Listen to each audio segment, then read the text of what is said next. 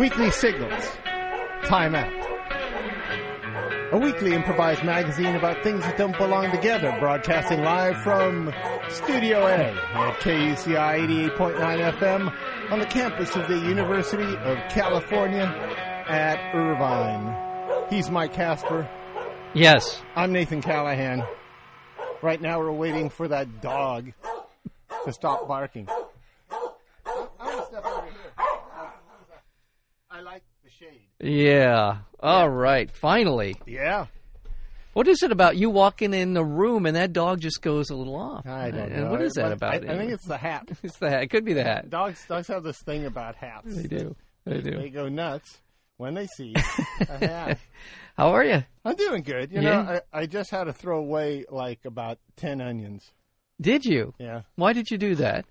Well, my dad, he's 81 years old. Yeah. I don't know how old your dad is. Mine's 80. And we'll be Wow. 81 in June, actually. Well, they should do mud wrestling or something. Yeah, right? yeah. I think that maybe that's what seniors should be doing. Yeah. But what my dad does is he likes Costco.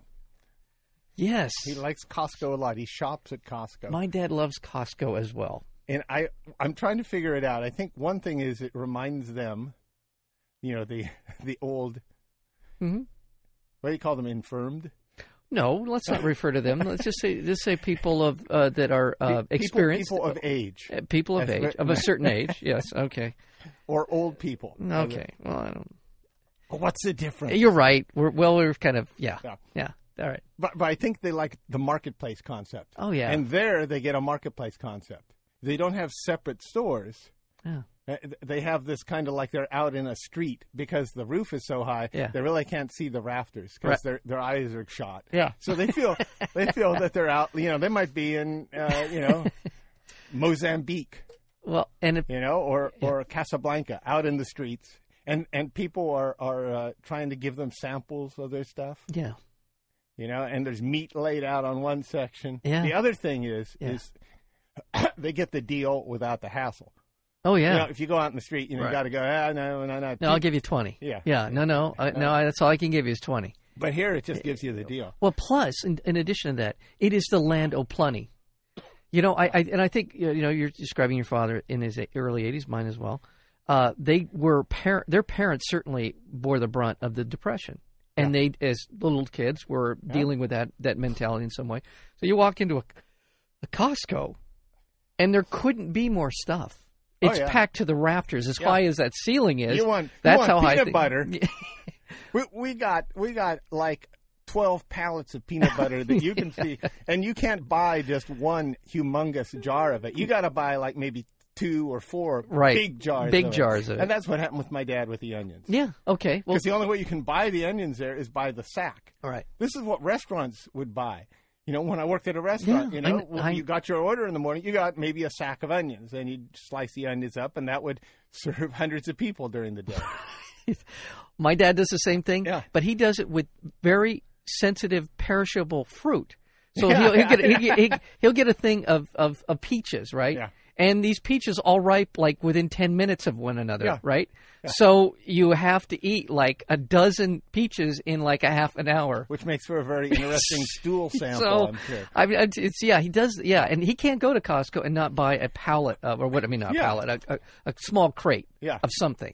A carton. Thank you. Yeah. Crate, carton, whatever. Yeah. He has to. Yeah. It's just something in him. And it's socks, or it's shorts, and or he throws the rest away. Right? And we end up But throwing... the idea is that he says, hell of a deal. If I went to Ralph's, I'd have paid $2 for 3 of those. For 3 of those, yeah. I got 22 of them. Yeah, I know. No, and it is. And I threw away 18 of them. I know.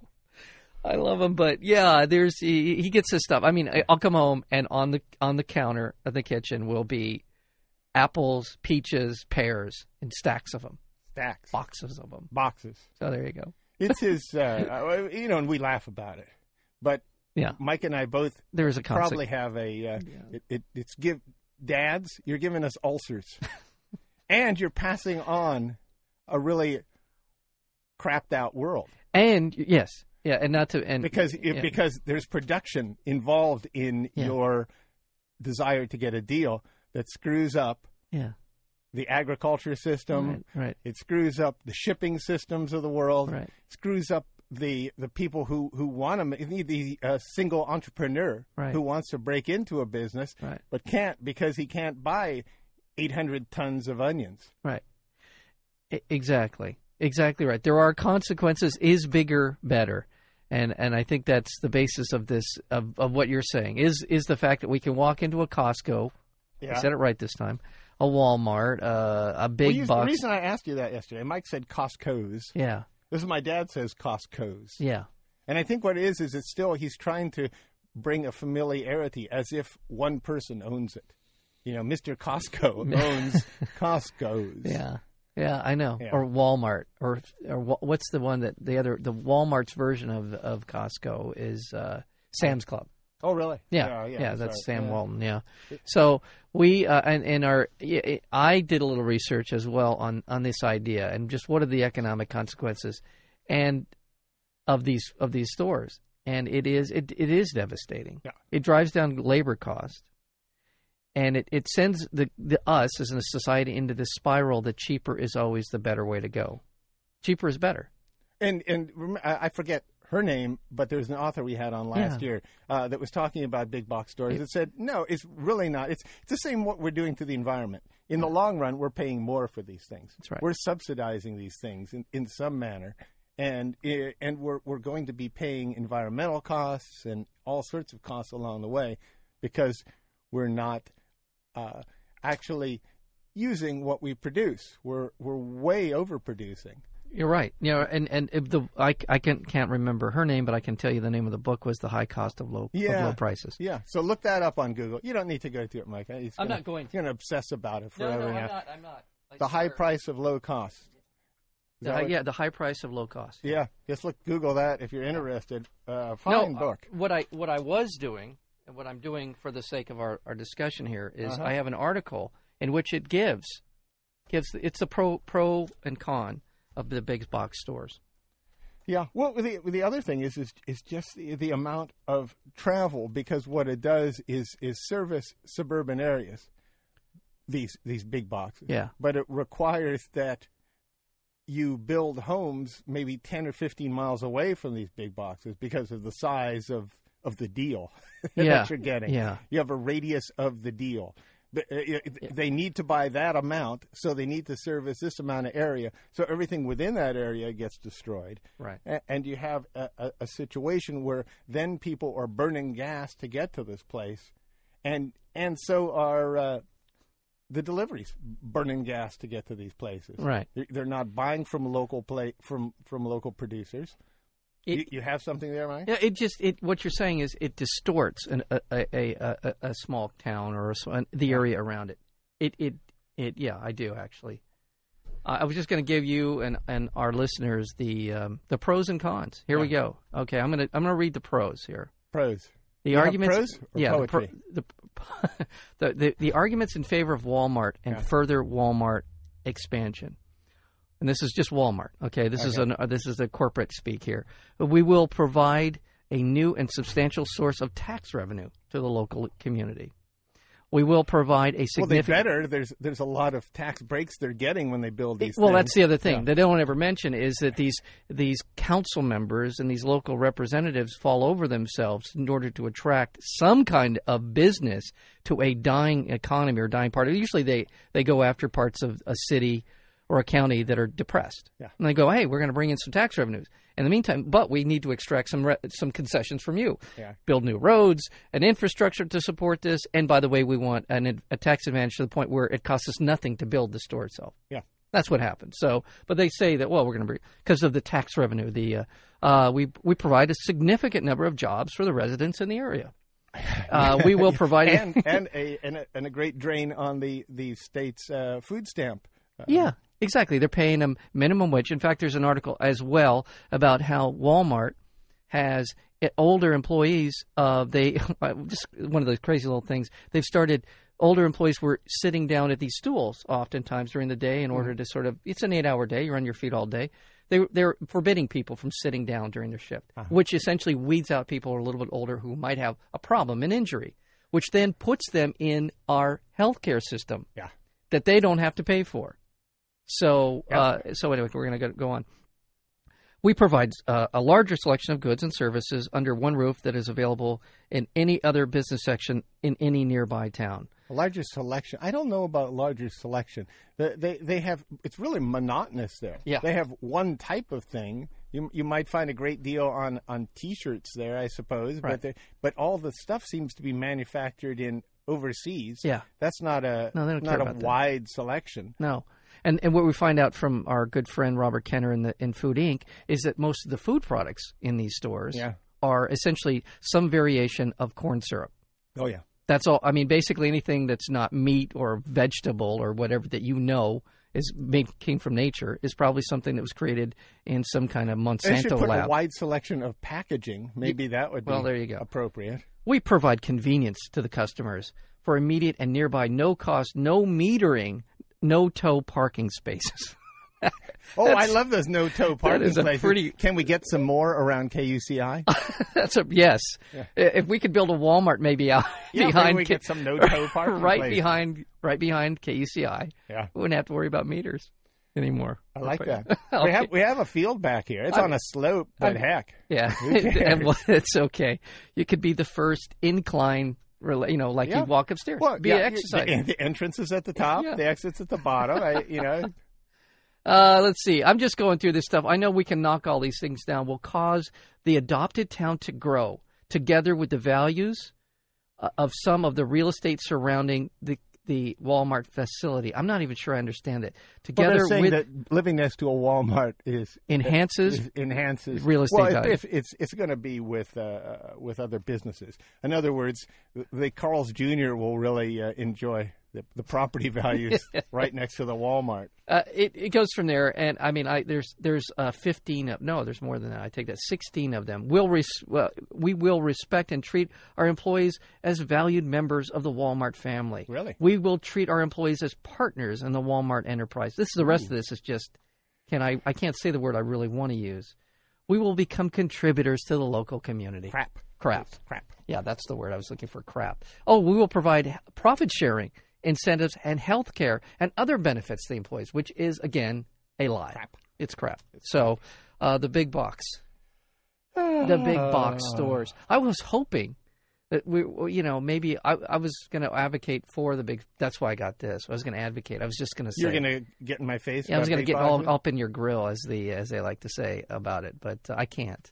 Well, unfortunately, I can't do it seems that when things get this big, they really don't function very well for all of society. Right. And I don't know why that is, but I'm sure that there must be some functions. And that's the crazy part. The functions that do work well for all of society that are kind of big box are things like what we tax for. Yeah. Like roads, for example. Right. I wouldn't want small entrepreneurs building the road system or the sewage system for our country. Right. But when it comes to actually people buying individual things for their household, I don't think having... You had mentioned, and I think this is there is a sort of an optimum size, and I don't know if you're going to introduce that into the discussion, but there is a size in which it makes some sense to be bigger, to be able to provide more volume, which does provide, in many cases, a discount. Well, Gore-Tex had a business model, and I think the number, the reason I think it's 144 is 12 times 12. Mm-hmm. I for some reason, that sticks in my mind. If I'm wrong, then somebody email us or whip us. But it's near that amount. Yeah. About 144 people is the maximum amount of people that function efficiently as a creative group and a productive group together. Mm-hmm. After that, things start to fall apart. And I'm not suggesting that every business go by this model, but they did prove that small usually functions better. When you get to about 144, which is small for a company, what they do is break it off and form a new division. All right. Because there's no sense in this, Gore-Tex. It's not going to function well. Right. When it gets to be 500 people in the division. Yeah, and I think you were right at the top of this discussion to talk about onions? Men of a certain age. Men and women, but more men of a certain age. Uh-huh. I think when I go into the Costco, I see families. The I see the Costco. It's there are families, people pushing their shopping carts with their kids trailing behind them. Those giant pallets that they push around. Have you seen that? Right, with the big flat. Well, they have flatbeds. They have flatbed pallets. They have supersized shopping carts too. They're yeah, not your regular size. They're large. You know, just for the supersized kids. No, and just and that is those are the people who are in love with this idea. Yeah. That and somehow it's almost patriotic that America is capable, since America is capable of putting together companies that have these enormous volumes of all kinds of stuff. It sort of reinforces the notion that America is a great country. I think there's an element of that in all this, and that's why I think Walmart plays on all that patriotism in their ads. There's also a fear factor, I think, too. Yeah. There's also the survivalist, where people are hoarding this. Yeah. Here's just for what it's worth. My dad always likes to keep very close to a full tank of gas in case the earthquake hits, because he wants to get out of here. Yeah, along with 8 million other people. Yeah, but he's got a full tank of gas. Well, there you go. Yeah. Now, so when he's idling on the 405 for 2 days, he can idle longer than anyone else. Everyone else will be stopped, and he'll still be idling. But it's also, I think, hoarding this stuff or keeping this stuff, having a good supply on hand. Right. In case. Again, God knows what in case. I think that's a depression thing. And I also think, let's not dismiss the idea that, and in fact, it is a good idea to be prepared for something bad. And I'm not dismissing that. But I do think there is something of the depression that still resonates with our folks. Yeah. And as another little news flash. Yeah. Right now, when the Irvine Company builds homes, single detached, whatever they call them, they are including a big box storage room in the homes now. That's a feature of any of the new properties in Irvine, that you have a storage room to put your so that 36 rolls of toilet paper. The cases. It's built to accommodate the cases. These are big shelved rooms that you can that you have in homes now. And I'm sure that's not. I bring up the Irvine Company. I'm sure Lennar and every other company. And I that's not to take them to task. It's just to show that they're responding to these to the marketplace. Yeah, to the marketplace. It's the invisible hand of the marketplace screwing society. Yeah, exactly. And I know we're out of time here, but I got to tell you, I work in a retail environment, and I can tell you they build these shelving units to within an inch of where you can put these products. I mean, it's amazing how these products are a certain size. Yeah, they're always a reason. Yes. Yeah. And I'm telling you, when we stuff stuff into those shelves, we have literally no space, and it amazes me that you can get those cans always in that same. It's pretty remarkable, and that is a triumph of capitalism right there. I can tell you. Isn't it amazing that we can put our 8 cartons of Bounty on this shelf, and there's. It fits perfectly. And look at how well the corn syrup product fits right into this little slot here. All right. Well, listen.